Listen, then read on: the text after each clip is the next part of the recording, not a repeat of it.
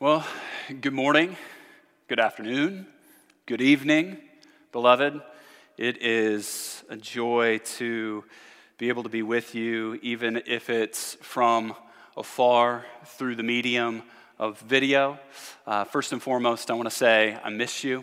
I love you. It is sad for me and my family and for the rest of the staff, and I'm sure for the rest of the congregation, to know that we're meeting from afar, but in God's providence, this is where He has us. There is a very real sense in which we are separated yet together. We're unified in the Spirit. So this morning, we're going to continue on with our study in the book of Genesis, and we're going to do that through the way of video, and we're going to continue to do it by way of video until we are able to gather together again. So again, there is this level of longing that I have to be with you, and I'm sure that you have to be with the rest of our congregation. So I pray that even though we're meeting from afar, we would genuinely feel the unity of the Spirit, that we would genuinely feel the unity we have in Christ, even when we're not gathered together. So that's my hope for us this morning as we approach the Lord in His Word. I pray that we would be encouraged. I pray that we would be edified through the study of His Word. A couple things that are kind of unique to me this morning, and they'll be unique to you as well. I do not have a manuscript this morning, which is very odd for me. It's very odd to be bringing the word for you without a manuscript before me. So I pray that you would be gracious to me, and I pray that you would even now be asking the Lord to be kind to us as we work through His word together. So just to kind of give a little bit of background, kind of where we've been and where we'll be going this morning, throughout our study in the book of Genesis thus far, we've seen in chapter 1 how God is the sovereign creator of all things, how He alone is able to create by His word. By His word of fiat, He speaks and creation comes into existence. Chapter 2, we saw how God is the creator of mankind. Chapter 2 focuses in on the creation of Adam and then the building of Eve from the rib of Adam. Chapter 2 culminates in the bringing of this man and this woman together in the covenant of marriage, which when we were in that section of the book of Genesis, we saw how it pointed forward, right, to the relationship that God has with us through Christ, our bridegroom, as we are His bride. Chapter 3 reminds us why things are the way they are. Why is there brokenness in the world? Why are we at enmity with one another? Why do we look around and chaos seems to be ruling the day? It's because of the fall. It's because of sin in the world. But on the heels of sin entering into the world, we're reminded of God's good purpose and grace to both His people and creation at large. If we would remember back in Genesis chapter 3, verse 15, we have, I will put enmity between you and the woman and between your offspring and her offspring. He shall bruise your head and you shall bruise his heel. That first gospel promise we have. And then what comes afterwards, if you remember, are the effects of the curse upon the woman and the man. These are indirect effects to the woman and the man, to Eve and to Adam. Eve will have pain in childbearing. In pain she shall bring forth children. Her desire will be for her husband, and he shall rule over her. And to Adam, the effects of the curse, by the sweat of your face you shall eat bread till you return to the ground, for out of it you were taken. For you are dust, and to dust you shall return. He will work hard for what the ground produces, and he will die. When Eve took of the fruit and ate and gave to Adam who was with her, when they both ate of the fruit, they both died spiritually. And then the effects of that spiritual death will take place in their physical death as well. But we're reminded of God's kindness before we end chapter 3, right? We're reminded in verse 20 that Adam called his wife Chava. He called her Eve. She was the mother of all the living. And then we're reminded that the Lord God made for Adam and for his wife garments of skin and clothed them. That is such a kind and sweet mercy of our God to his people. But even in his mercy, his judgment is seen as he sends Adam and Eve east of the Garden of Eden. East of Eden was the title of last week's sermon. The title of this week's sermon could very well be called Life Lived East of Eden.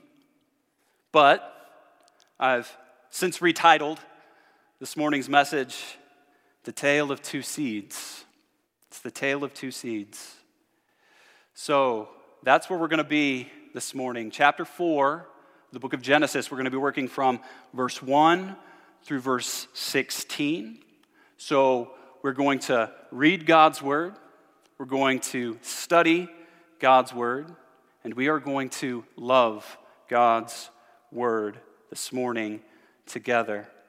So again, being from a distance, it's slightly different, but I would invite you this morning, or this afternoon, or this evening, to stand with me as we read God's holy, inspired, inerrant, authoritative, and hope-giving word. Genesis chapter 4, verses 1 through 16. Hear the word of the Lord. Now Adam knew his wife, and she conceived and bore Cain, saying, I have gotten a man with the help of the Lord. And again she bore his brother Abel. Now Abel was a keeper of sheep, and Cain a worker of the ground. In the course of time, Cain brought to the Lord an offering of the fruit of the ground. And Abel also brought of the firstborn of his flock and their fat portions. And the Lord had regard for Abel and his offering, but for Cain and his offering he had no regard. So Cain was very angry, and his face fell. The Lord said to Cain, Why are you angry, and why has your face fallen? If you do well, will you not be accepted? And if you do not do well, sin is crouching at the door. Its desire is for you, but you must rule over it. Cain spoke to Abel his brother, and when they were in the field, Cain rose up against his brother Abel and killed him. Then the Lord said to Cain, Where is Abel your brother? He said, I do not know. Am I my brother's keeper? And the Lord said, What have you done? The voice of your brother's blood is crying to me from the ground. And now you are cursed from the ground, which has opened its mouth to receive your brother's blood from your hand. When you work the ground, it shall no longer yield to you its strength. You shall be a fugitive and a wanderer on the earth. Cain said to the Lord, My punishment is greater than I can bear. Behold, you have driven me today away from the ground, and from your face I shall be hidden. I shall be a fugitive and a wanderer on the earth, and whoever finds me will kill me. Then the Lord said to him, Not so. If anyone kills Cain, vengeance shall be taken on him sevenfold. And the Lord put a mark on Cain, lest any who found him should attack him. Then Cain went away from the presence of the Lord and settled in the land of Nod, east of Eden. This is the word of the Lord. You could be seated. Let's go to the Lord in prayer. Heavenly Father, we thank you for your word. It is so good to read your word, to study your word, to be sharpened by your word, to be transformed by your word, to be pressed by your word. And Lord, I pray that this morning your word would have its full effect on our hearts such that we would be molded and shaped into the image of Jesus, which is our greatest good in this life. And Lord, I pray that even in this season, your word would speak a better word of hope than any words of hope we might actually give, because we know that your word is a word spoken to us from you. So Father, I pray that we would love your word this morning, that we would rejoice in your word this morning. And I pray that Christ would be magnified and your saints would be edified through your word, by your Spirit, for your glory, we ask in Jesus' name. Amen and amen. So again, we've already walked through where we've come from, right? But I do want to draw our attention again to the end of chapter 3. The end of chapter 3, verse 24. He, that is the Lord, drove out the man, and at the east of the Garden of Eden he placed the cherubim and a flaming sword that turned every way to guard the way to the tree of life. So God removes Adam and Eve from the garden, and he places them east of the garden. They're still in Eden at this time, but they are placed outside of the garden. This is God's mercy upon his people. Now imagine you are the people of Israel at this time. Imagine you are the people of Israel at this time, and you're wandering around in the wilderness. You're east of the promised land, and you're realizing, why is it that things are the way they are? Why is it that we are wandering? Why is it that we've been in Egypt? We've been brought out of Egypt through the Exodus, and now we're wandering in the wilderness. Well, Moses will remind them it was because of their hardness of heart, their stubbornness of heart. They were a stiff-necked people, and they were disobedient to the Lord. But they're wandering east of the promised land. They will be traveling west, yes, but for a season they will be east of the promised land. And then they're reminded too, as the tabernacle is with them, that to be east of the presence of the Lord is to be outside of his presence, right? Because if the priests are to minister in the holy place, and the high priest in the Holy of Holies, but once a year, he has to move from west to east. He has to return to the presence of the Lord. And if you remember, throughout the Torah, the way that the veils are described, they have cherubim woven in to them, which is a picture of returning back to the presence of the Lord. Well, here we're east of the Garden of Eden. That's where we are. And we looked previously as well at how well Moses has constructed this story, how beautiful it is, right? In chapter 1, we looked at how the sovereign title, Elohim, is used 35 times in chapter 1 in the description of the creation account, how the Lord was forming the earth 21 times, how the Lord said or he spoke 10 times. We're reminded that there was evening and morning, the first day, a second day, a third day. We're told that it's good. Those days are 7 times. And then we're reminded as well of the height of creation week, the 6th day when the Lord had formed man and woman. There's beauty woven into the tapestry of the story that Moses is telling. And I hope that as we were reading through, you saw the beauty of the story here in chapter 4, verses 1 through 16. Did you notice that the word Abel pops up 7 times? His title, the descriptor of Abel, he's a brother, 7 times. Cain is talked about, he's mentioned 14 times. Did you notice the flow of the narrative? We've got the conception of Cain, and then the conception of Abel. And then Abel being a keeper of the sheep, and Cain being a worker of the ground, and then Cain bringing to the Lord an offering, and Abel brought an offering. There's this back and forth and back and forth and back and forth. It's a beautiful story. It's woven beautifully by Moses as he writes it down for us. I want us to see, too, in this section, that there really is 2 basic sections to this passage of Scripture.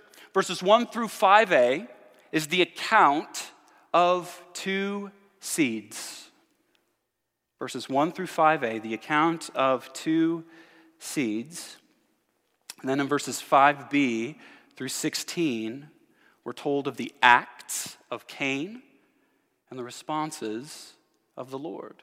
So really that's how this narrative can be structured. Verses 1 through 5a, the account of 2 seeds. Verses 5b through 16, the acts of Cain and the responses of the Lord. That's how we're going to be approaching this text. So let's look first at verses 1 through 5a.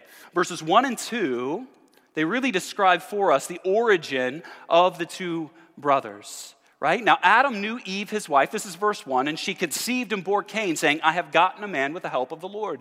And again, she bore his brother Abel. So there we have this picture of the origins of the two brothers. We're also told in verse 2 their vocations. Abel was a keeper of sheep and Cain a worker of the ground. But let's look first at their origins. Eve bears a son, and she names him Cain. The reason she named him Cain is because she's gotten a man with the help of the Lord. The Hebrew word Cain, sounds very much like the Hebrew word for get or acquire, kana. You can even hear the similarities there. So she names him Cain. And it would seem from the text that Eve is actually seeing here, maybe, just maybe, this is the one who's going to be the answer to Genesis 3:15, who's going to be the offspring of the woman, who's going to crush the head of the serpent and restore what has been broken. It would seem as though that's Eve's perception of the firstborn. And what's interesting here is also the naming of Abel.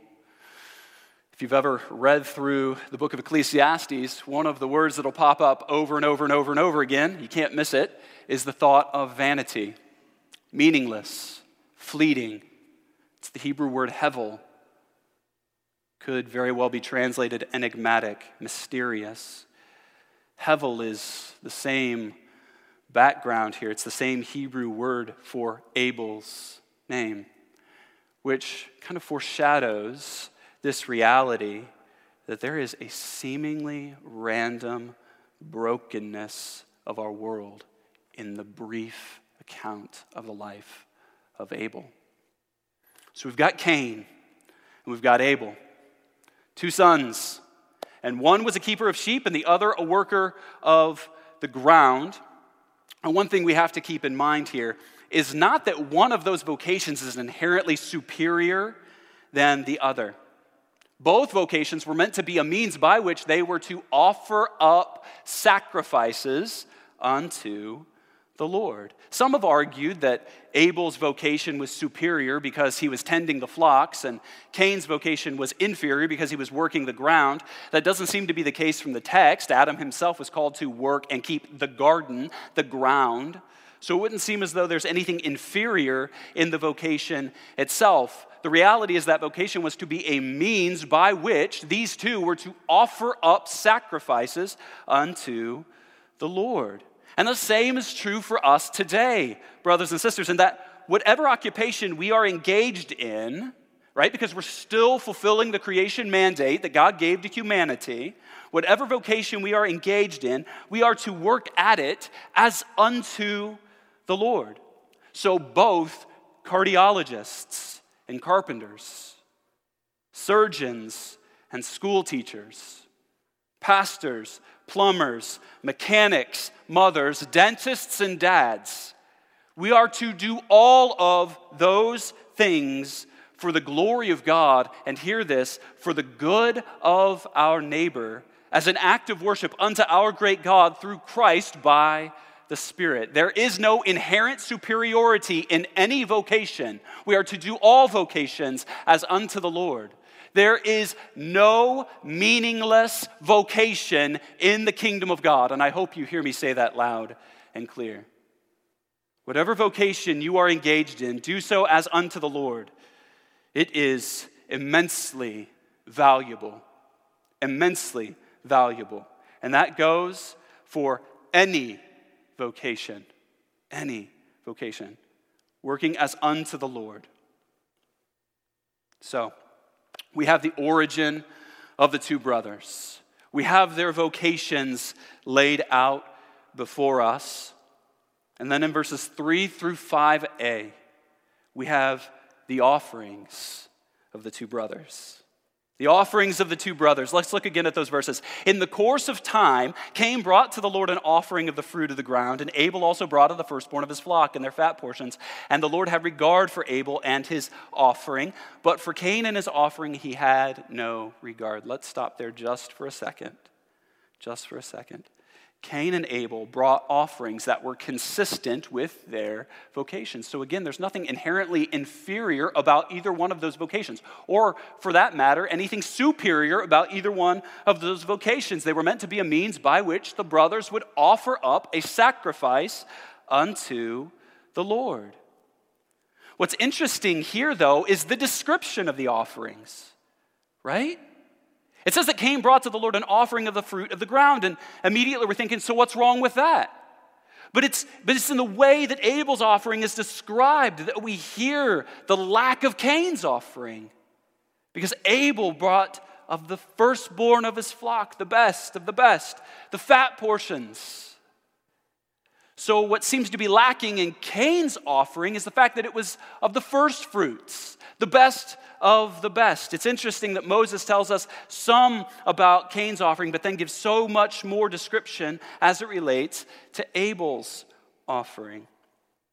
Now notice too in the text that it says the Lord looked upon Cain and his offering with disfavor, but upon Abel and his offering with favor, both upon the individual and the offering itself. So one of the questions that naturally arises from this section of the text is, why is it?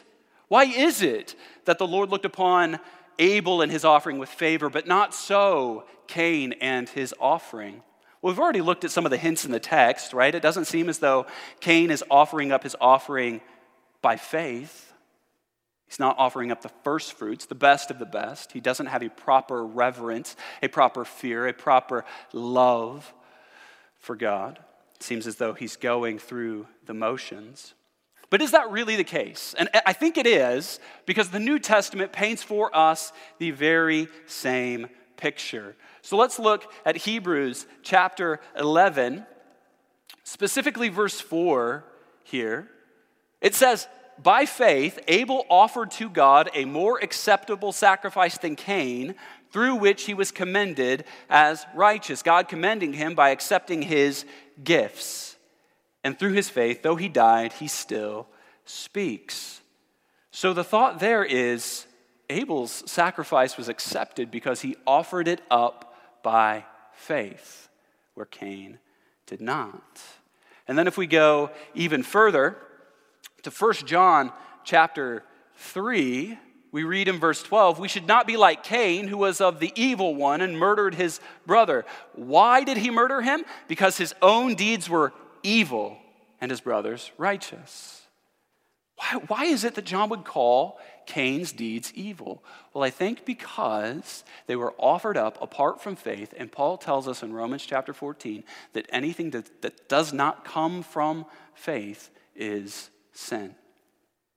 So Cain and his offering were not looked upon with favor because they were not offered from a heart position of faith and trust in the one who calls for offerings. So we have there the offerings of Abel and the offering of Cain. Abel's being received, Cain's not. And the effect is enmity between these two brothers. Enmity arises between these two brothers, which is exactly what the Lord said would happen between the seed of the serpent and the seed of the woman, right? The Lord himself will put enmity between you and the woman, speaking to the serpent. This is Genesis 3:15. And between your offspring and her offspring, he shall bruise your head, you shall bruise his heel. We've already read in 1 John chapter 3 that Cain himself was of the evil one who was sinning from the beginning and was a murderer from the beginning. So we have a picture of these two brothers, these two seeds, as it were, seed of the serpent, the seed of the woman, now at enmity. So that's the account of the two seeds. That's the origin of the two brothers and the offerings of the two brothers. It prepares us for what comes here in the latter half of this passage of Scripture, verses 1 through 16 of chapter 4, which really begin the second half in chapter 4, verses 5b through 16, the acts of Cain and the responses of the Lord. So let's look first, verses 5b through verse 7. The anger of Cain and the warning of the Lord. The anger of Cain and the warning of the Lord. Verses 5b through verse 7. So Cain was very angry, and his face fell. Literally, his countenance fell. He turned in on himself. The Lord said to Cain, why are you angry? Why has your face fallen? Why has your countenance fallen? If you do well, will you not be accepted? Literally, will your face not be lifted up? Will your countenance not arise? And if you do not do well, sin is crouching at the door. Its desire is for you, but you must rule over it. I want to back up just for a second. Isn't it wonderful how Cain and Abel actually knew what they were supposed to do? Did you ever think about that? They're both offering up their sacrifices. How did they know to do that? It's because Adam and Eve taught them what they were supposed to do. They taught them what they were supposed to do. And brothers and sisters, right now, if you've got kids in the home, and I'm sure you do, if you have children, they're in the home in this season, we have got a captive audience, and we can teach them what it means to worship the Lord. We can teach them what it means to come before the Lord and offer up our whole lives as acts of worship. You have a captive audience. Teach them what it means to worship our great God. Demonstrate for them what it means to worship our great God, especially in seasons of uncertainty, sadness, brokenness around us. God is still good, and he is still King of the universe. Teach your children what it means to worship the Lord. Now, back to the anger of Cain and the warning of the Lord. Rather than repenting, anger arises in Cain's heart. We see that, right? Verse 5b. Cain was very angry. His face fell. He became inward focused. But that warning from the Lord was meant to be a merciful means to produce repentance in the heart of Cain. So when the Lord warns Cain of the prowess of sin, that's meant to cause Cain to return to the Lord in repentance. His warning is meant to be a mercy. It's meant to be a grace that would produce repentance in the heart of Cain. The Lord warns Cain of sin's prowess, of its power, as it's waiting to strike. If you do not do well, sin is crouching at the door. It's waiting for you. It's waiting to pounce. Its desire, it wants to rule over you. It doesn't just have a desire like, ooh, I like you, Cain. It has a desire to rule over Cain, to master him. That's why he must rule over it. And do you notice the way that this crouching prowess of sin is matched by the work of the devil in the New Testament? 1 Peter chapter 5. Our enemy, the devil, prowls around like a roaring lion, seeking someone to devour. 1 Peter 5:8. Sin is a powerful foe, but God's grace is greater still. And his grace is shown in this warning. His mercy is shown in this warning, but Cain remains unrepentant. Now, I want us to see two things here with the warning of the Lord to Cain about the power and the prowess of sin. One, just note sin's fierceness. It is not something to be played around with, brothers and sisters. Flee from sin. It is not something to be played around with. Its desire is for you, and it will consume you. Oh, there's, I'm sure, so many ways in which we have given in to sin and temptation over the last several weeks. May God be gracious to us. May he be gracious to us as we turn from those sins and as we display the glory of God and living out the gospel of Christ in this season. But also take note of the joy that comes with obedience. The psalmists knew this. The psalmists knew that joy comes with obedience. It's an obedience that flows from faith. Yes, faith is the root, obedience is the fruit, but there is joy, right? Did you catch it? Verse 7, if you do well, will you not be accepted? Will your face not be lifted up? Will you not be joyful? God has given us his command so that we might have joy. So that we might have joy and have it to the full. The Lord's warnings are a kind mercy, but Cain's heart is hard. In verses 8 through 12, we see the murderous act of Cain and the judgment of the Lord. Sin has birthed murder in Cain's life. Let's look here, verses 8 through 12. Cain spoke to Abel, his brother, and when they were in the field, Cain rose up against his brother and killed him. Then the Lord said to Cain, "Where is Abel your brother?" He said, "I do not know. Am I my brother's keeper?" And the Lord said, "What have you done? The voice of your brother's blood is crying to me from the ground. And now you are cursed from the ground, which has opened its mouth to receive your brother's blood from your hand. When you work the ground, it shall no longer yield to you its strength. You shall be a fugitive and a wanderer on the earth." Isn't it interesting as we read through the account here in Genesis that the first account of death in a post-fall world, we know death's coming. It's not owing to a natural death. It's owing to murder.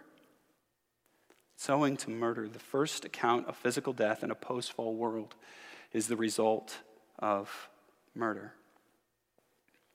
So in verse 8, it's interesting. Cain spoke to Abel, his brother. It almost seems as though he's tempting him to come out to the field with him. And when they were there, he rose up against his brother and he killed him. There's some interesting parallels. We don't have enough time this morning to go through them all. But if you were to go through and read through Genesis chapter 3, as the serpent is tempting Eve, and as Eve takes of the fruit and she eats of it and gives some to her husband Adam, who's with her. And then the Lord coming to them and asking them, "Adam, where are you?" And then there's this blame shifting game going on, this denial of what's actually taken place. There's so many unique parables here in the life of Cain, which makes me wonder, as a dad, am I giving an example to my boys that they would follow and honor the Lord? Or am I giving an example that they would end up falling in the footsteps, as we see here, Genesis 3 and 4? So the Lord comes to Cain. He says, "Where is your brother? Where is your brother?" And Cain says, "I do not know." Outright lie, right? "I do not know. Am I my brother's keeper?" The answer to that is an assumed yes. Yes, Cain, you are. You are your brother's keeper. That word keeper is the same word that's used to describe Adam's work in the garden. He was to work and to keep. He was to guard and to protect. So this very well could be translated, "Am I my brother's protector?" And as the firstborn, the answer is yes. Yes, Cain, you are your brother's protector, but you have become your brother's murderer. Am I my brother's protector? Yes. Cain, yes. And again, in 1 John chapter 3, we're reminded that as a family of God, we also are, in a sense, protectors of one another. We are to love one another. We are not to follow in the footsteps of Cain, who was a murderer. John would tell us that if we lack love for the brethren, we're actually following in the footsteps of Cain. Jude chapter 11 calls it the way of Cain. Now, in all of this, we see Cain's disregard for both God and his neighbor, right? He is not loving the Lord his God with all his heart, soul, mind, and strength, and he is surely not loving his neighbor as himself. Again, as we mentioned, Cain's behavior is picked up in the New Testament. It's directly applied to our love or our hatred of the family of God. And brothers and sisters, can I just encourage you this week, love the body, even if you have to do so from afar. Pick up one of our church directories, make some phone calls this week. Just check in on one another. Love one another well. If you have the means to help a brother or sister by either just going and picking up groceries or sitting on the phone with them for 20 minutes, do so. Demonstrate love from afar. Understand that the answer to Cain's question, "Am I my brother's protector?" the assumed answer is yes. And in the family of God, we must be about the work of loving the brethren, which also includes seeking to do all we can to protect one another. So Cain disregarded both his God and his neighbor, and as a result, the Lord directly curses Cain.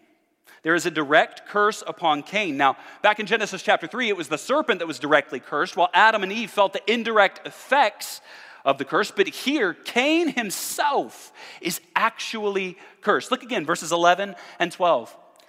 This is the Lord speaking. "And now you are cursed, Cain, from the ground, which has opened its mouth to receive your brother's blood from your hand. When you work the ground, it shall no longer yield to you its strength. You shall be a fugitive and a wanderer on the earth. Cain is directly cursed, which produces a cry in Cain's heart that is not a cry of repentance, but a cry of remorse for the judgment that has befallen him. Verses 13 through 16, we see the cry of Cain. Verses 13 and 14 specifically is Cain's decrying of the punishment that he received. Let's look at that, verses 13 and 14. Cain said to the Lord, my punishment is greater than I can bear. Behold, you've driven me away today from the ground. So his concern is he's no longer going to be able to produce from the ground. You've driven me away from the ground. And not only that, but you have made me a wanderer and a fugitive in the earth. A wanderer and a fugitive in the earth. That's a curse directly upon Cain. And Cain is crying out that his punishment is too much for him to bear. Too much for him to bear. One might think in verse 14, behold, you've driven me away today from the ground, and from your face I shall be hidden. His concern is about being before the Lord. No, he wants the favor of the Lord without the Lord himself, which is a challenge to us today. We want the favor of God, but we don't want the God of favor. We must desire the giver of all good gifts while we enjoy his good gifts all the more. God is the greatest gift in all the universe, and all of his blessings are just icing on the cake, as it were. So Cain decries the punishment he receives, and then we see God acting in mercy in verses 15 and 16. Then the Lord said to him, not so. If anyone kills Cain, because Cain's afraid that he's going to be killed, here we have the first murderer being afraid that somebody else is going to murder him, take his life. The Lord says, not so. If anyone kills Cain, vengeance shall be taken on him sevenfold, which will be picked back up in Lamech's song. And the Lord put a mark on Cain, lest any who found him should attack him. Then Cain went away from the presence of the Lord and settled in the land of Nod, east of Eden. So we see here the mercy of God. He's protecting Cain. Even though Cain is unrepentant of the sin that he committed, God is still showing mercy to the unrepentant. And he did so today by causing the sun to rise on so many people who are refusing his kindness and spurning his name. God is kind to sinners, and he is merciful to those who deserve his justice.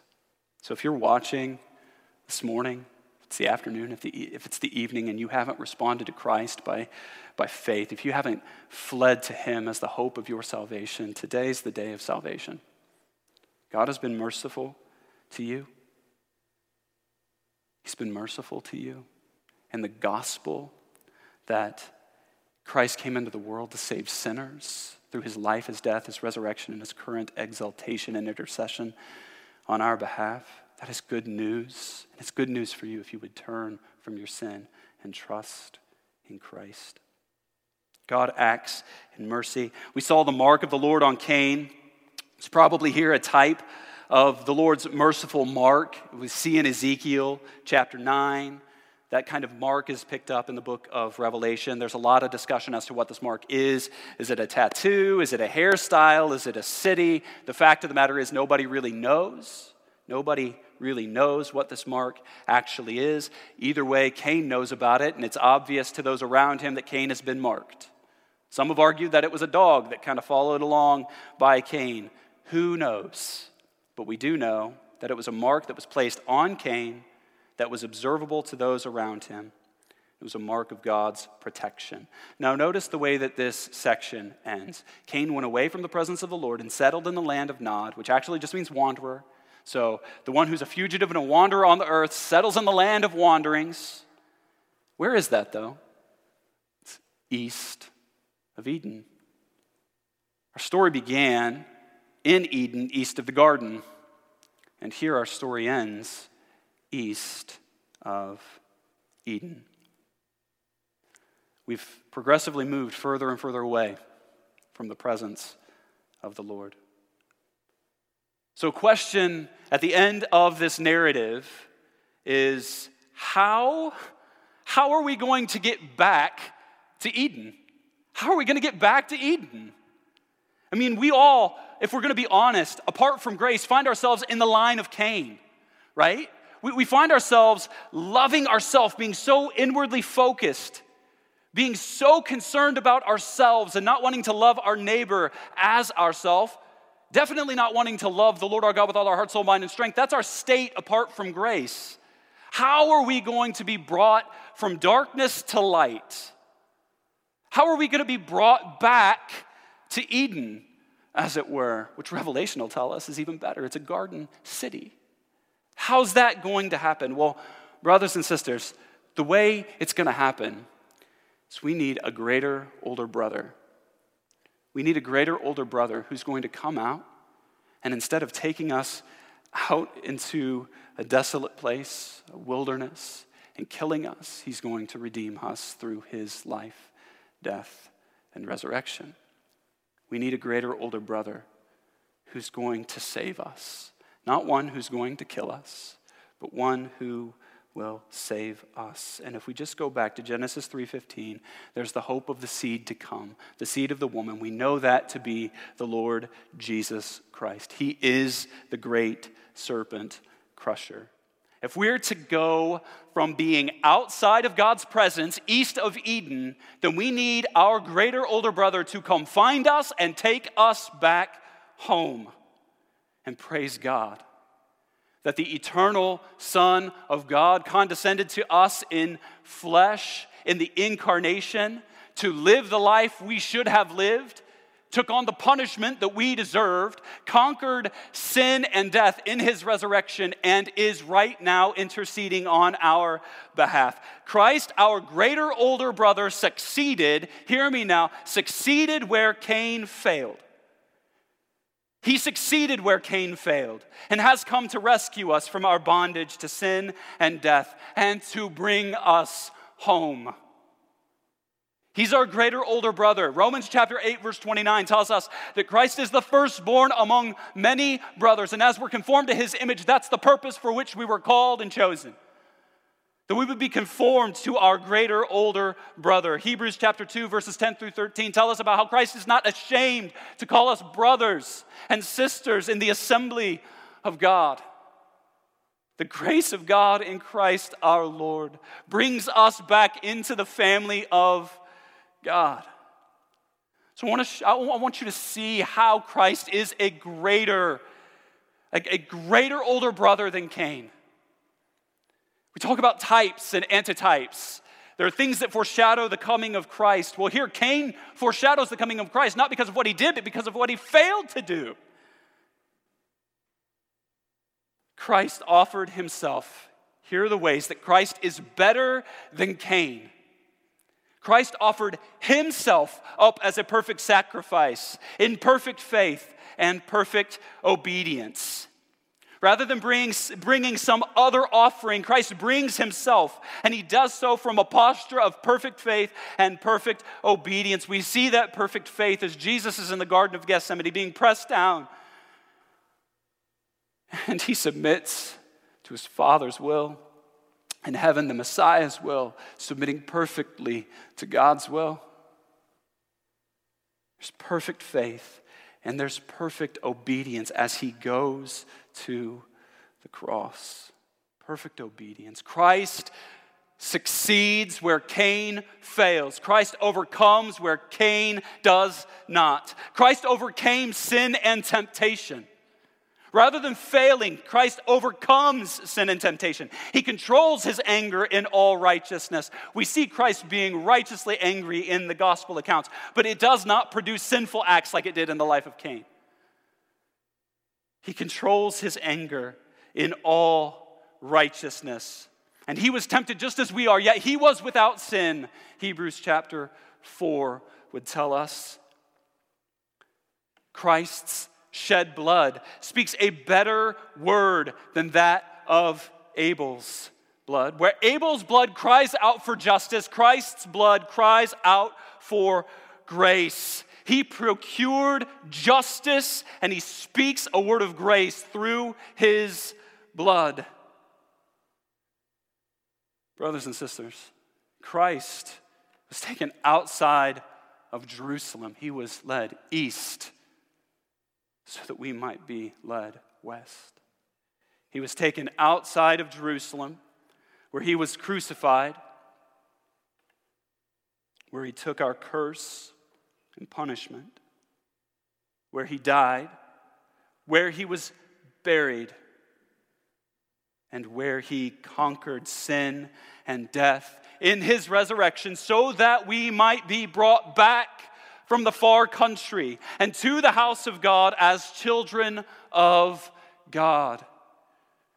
The parable of the prodigal son was mentioned last week, and I just want to conclude here with the parable of the prodigal son and seeing how the older brother, as he pouts outside the celebratory gathering that the father had as the younger son has come back, the response of the older brother would have been, go out to the far country and bring your brother back. And he's outside in the parable of the prodigal son pouting when the brother comes back. We don't have an older brother who goes outside and pouts. We have an older brother who's gone outside of the city, east of Jerusalem, east of Eden, to take the punishment, to die the death we deserve to die. He came to rescue us through his life, through his death, and through his resurrection. He is our greater older brother. He is far greater than Cain.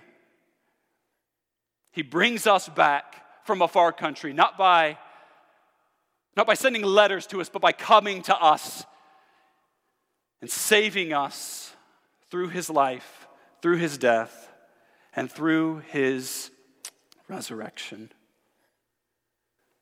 Genesis chapter 4, verses 1 through 16 reminds us sin's impact is great. God's mercy and grace are greater still. For the people of Israel, they hear that, and they're looking to the promised land.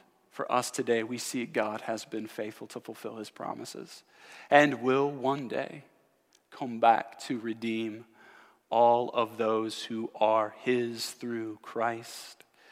And he will consummate his kingdom, where Christ will rule as our greater older brother, as king forever and ever and ever, and we will be brought into a perfect kingdom that will have no end. We will have been brought from the east to the west as we return to our great God through Christ.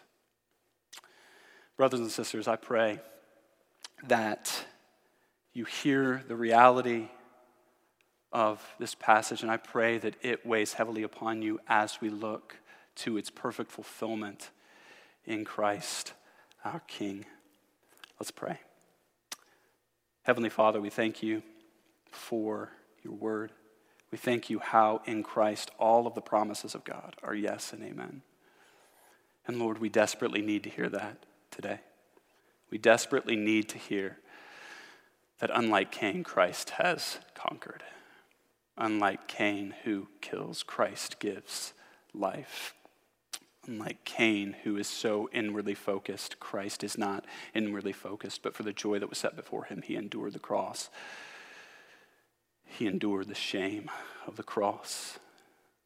Because of the joy that was set before him, he saved an innumerable host of brothers and sisters. We desperately need to hear that gospel. And Lord, I pray that we would be a people who remind ourselves of the gospel daily, especially now, daily. Help us to love one another well as we display love for the body. Will we love you with all of our heart, soul, mind, and strength, and love our neighbor as ourselves?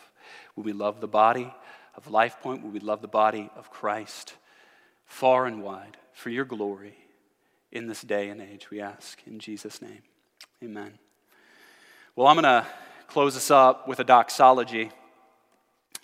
And I love this doxology from the book of Jude. Doxologies are meant to sing praises back unto the Lord. And I just want to close with a doxology, Jude verses 24 and 25. Now, To him who is able to keep you from stumbling and to present you blameless before the presence of his glory with great joy. To the only God, our Savior, through Christ Jesus our Lord, be glory and majesty and authority before all time and now and forever. Amen and amen. I love you, LifePoint. Grace and peace be with you.